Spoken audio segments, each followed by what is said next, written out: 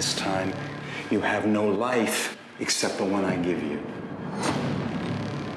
One of them is displaying symptoms of an unidentified virus. Oh my God. I'm here to prevent a pandemic. If there's anything I could do for you, Get me out of here. If you underestimate this target, she will be the last thing you see on this earth. Where is my daughter? The Crossing, all new next Monday at 10, 9 Central on ABC. Welcome to week 2 of ABC's The Crossing podcast, where we'll be discussing all things Crossing related, going in depth on the episode you just saw, exploring the science behind the fiction, and back again, it's the creators of The Crossing. We welcome writers Dan Dworkin and Jay Beatty. Hello. Hello. Hi, guys. And joining us this week, we have a special guest, Andrew Hessel, CEO of Humane Genomics Incorporated, the perfect guy to talk about diseases as weapons and issues surrounding that. We'll get to him in just a bit. But first, I'm your host, ABC Radio's Jason Nathanson. And last week, Dan, Jay, you guys promised that week 2 would reveal a lot about Reese. We got a lot of that. And we start the episode in the year 2187. So let's first that's our first glimpse of the future. Why that year? It was a math deduction, basically. We needed to have that be the point at which she found Leia as a baby. And we had in the pilot the refugee state, their birth dates, so we were able to figure out what year they had come from, and so that 2187 was how it kind of worked out, basically. Yeah, so they're coming from 2194. We had a lot of discussions early on in developing this about what the date would be in the future. How fast will all these technologies emerge? How fast will they be adopted? And I think initially we were thinking much farther out, 500 years possibly. And then I think we shrank it down to about 180 because all of our conversations with futurists led us to believe that this could happen a lot faster. Really? Yeah. Everything's moving faster than we think. That's kind of scary. Yeah, well, these are the kinds of things that Andrew will inform in a few moments. But it depends on how you look at it. Scary is one word, or hopeful. And like we said last week, there's two sides to science. Looking at the science when it comes to how quickly everything's moving. And we get our glimpse into how Reese and Leia came to be together, because I think some people were wondering in the first episode, Leia's little blonde girl, Reese is not. They didn't really look alike, so we see how they got together. How'd that kind of storyline come together for you guys? Well, that was a very early story. We had from the get-go this idea that we wanted this apex who was kind of engineered, bred, acculturated to dislike the commons and to hunt them down, and then to have a change of heart, to feel these pangs of love for the first time, and to be drawn to this little girl and to want to raise her as her own. So we always loved that idea as a story. Because in the end, I mean, really, love is one of those motivating factors why people do a lot of what they do, right? And so this is a show, it's science fiction, there's technology, there's science, of course, but that human element is one of the most important motivating factors in a lot of things, right? Yeah, definitely. And it was important to test those limits, I think, with Reese, to see how far she would transgress and rebel against the status quo and the life that she knew to protect this little girl. And that's what we wanted to dig in her backstory in episode 2. So when you take us to the future, how did you decide what we would see of what's in our first glimpse of what the future looks like? What you'd leave in, what you would leave out? Well, there's so much to explore that, all the discussions were about showing a glimpse, How can we give people just a peek into the future without having to open up the entire world and the geopolitics of that? Another factor obviously is budget. So frankly, there's only so much you can do with production design and visual effects. Well, also in the second episode, we wanted to keep the other stories going as well.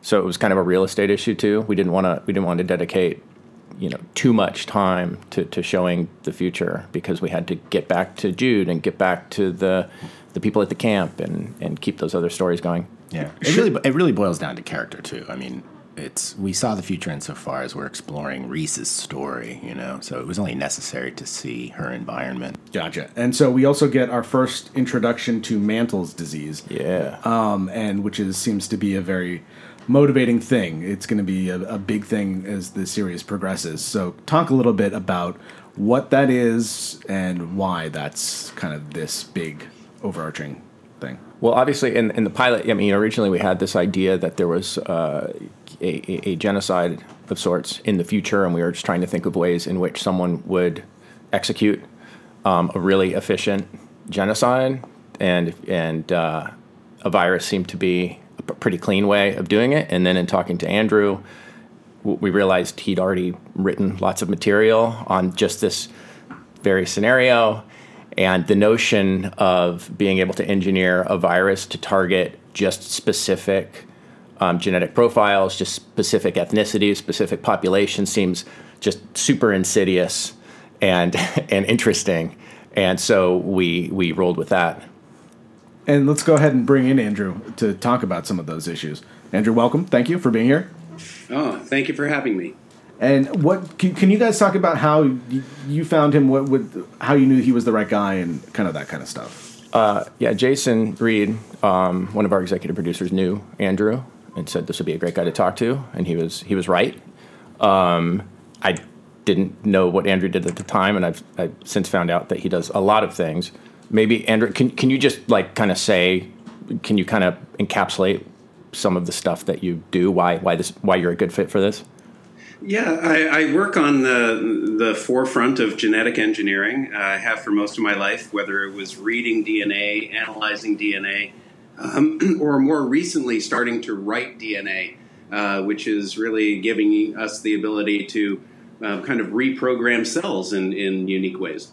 And he qualified beyond being a genetic engineer and a synthetic biologist. I think I could say that you qualify as a futurist, right?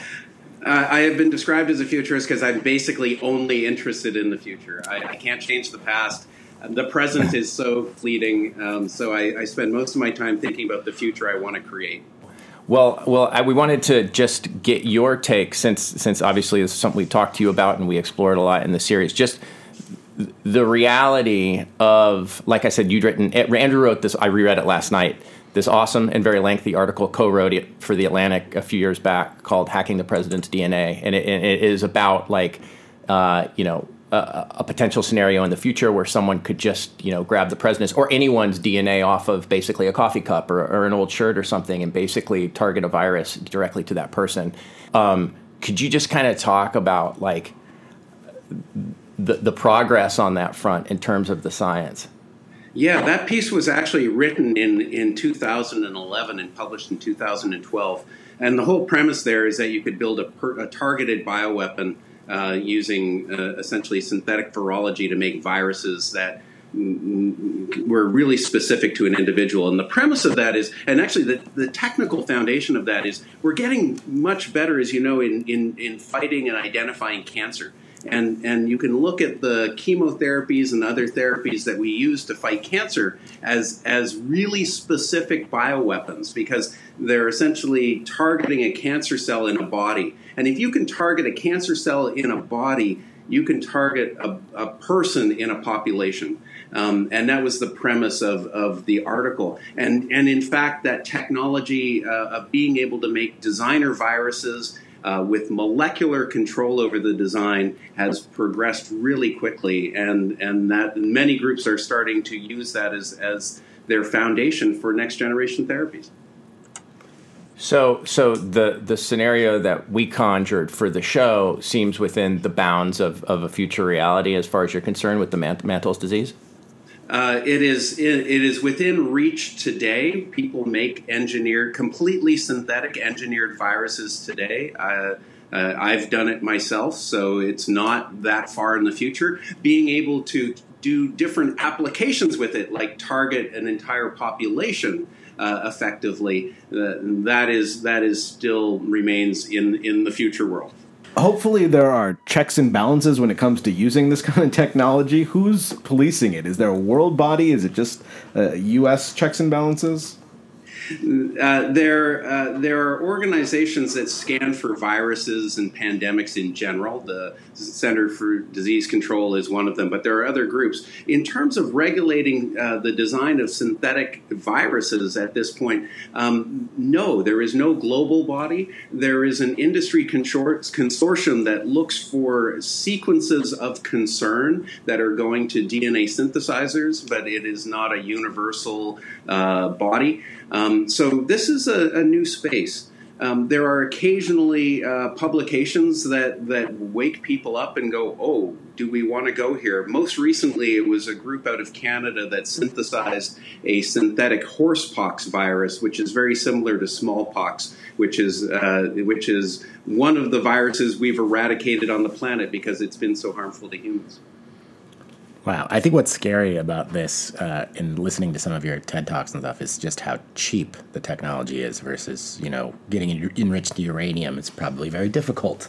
But if you're a mad genius and you want to synthesize a virus and use a 3D printer and get it out there, I mean, I've read that you were treating cancer in dogs, and the first synthesized virus you made to treat bone cancer in dog was $1,000, and you thought fairly soon you could get that down to $1.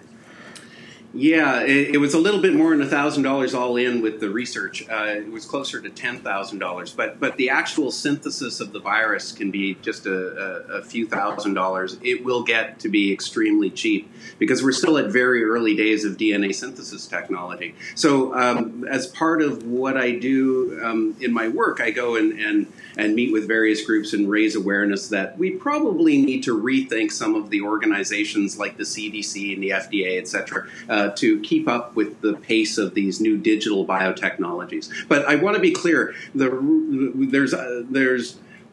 have the most amazing defense system already in existence today, which is just our immune system.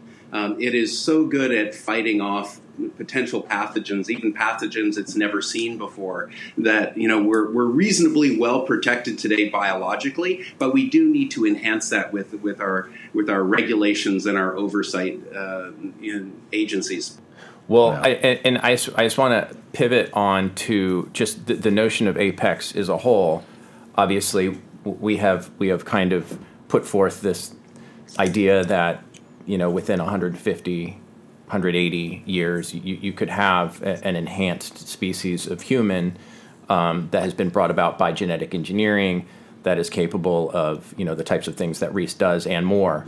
Whether it's strength, enhanced strength and reflexes and hearing ability and et cetera. What is your take on that? Like, how quickly would something like that become possible? Wow, it's anyone's guess, but the fundamental tools and technologies are in development today. One of the other projects that I'm involved in is something called the Genome Project Right. And most people remember the Human Genome Project, which was an international effort to read the genetic code of a human being. It started in the 1980s and was completed in 2003. It was a $3 billion international effort. And today that's made DNA sequencing and being able to read genetic code really fast and inexpensive and do the analysis on that type of data. But in 2 years ago, scientists got together and started to organize about building the tools and technologies to write large genomes like the human genome. And because this is much harder than a virus, it's much harder than building a bacterial genome. It's really thinking about how it's really a moonshot grand challenge project. And so, but these technologies tend to, like computers, evolve really quickly.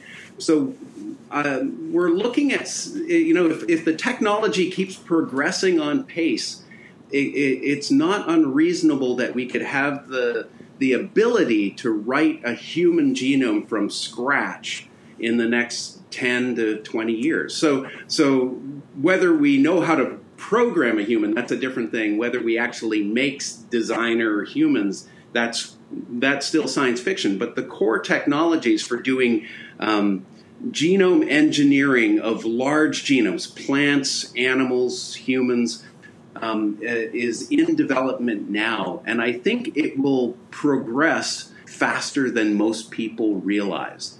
because biology is such a universal system. There's just not. It's once you start to figure it out, it goes pretty quickly.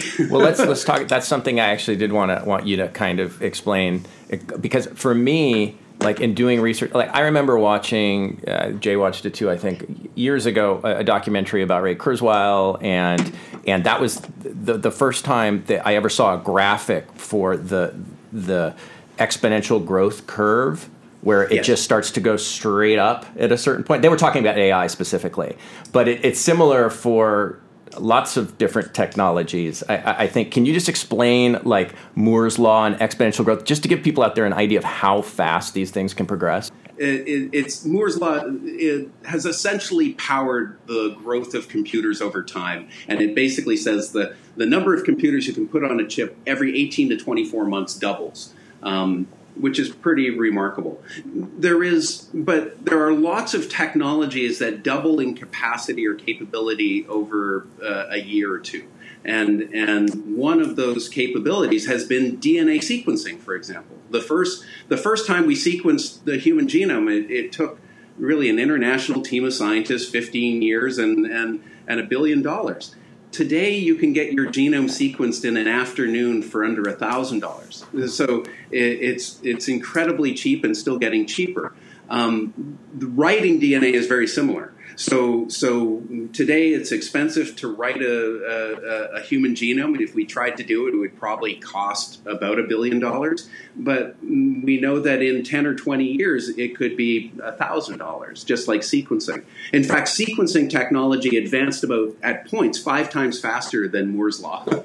So we don't know how fast biology can go. But Kurzweil also writes that all these technologies kind of converge. AI, bio, computing, somewhere around 2050. And if you start graphing it out, and so we really expect a different world once all of these tools and technologies start to really create a giant tidal wave of change. Guys, I got to say, this is a fascinating conversation, and one hopefully we'll have more time for on future episodes of the Crossing podcast. But sadly, we got to leave it right there for now. We want to thank you guys for joining us, Jay and Dan and Andrew. Absolutely fascinating stuff. And we want you to be a part of this podcast. Send us your questions on Twitter using the hashtag #TheCrossingPodcast. That's The Crossing Podcast, and we'll address your questions on future shows, hopefully. The Crossing Podcast is a production of Brick Moon Fiction. Thanks to you guys for doing this with us. I'm your host, ABC Radio's Jason Nathanson. We'll cross paths next week.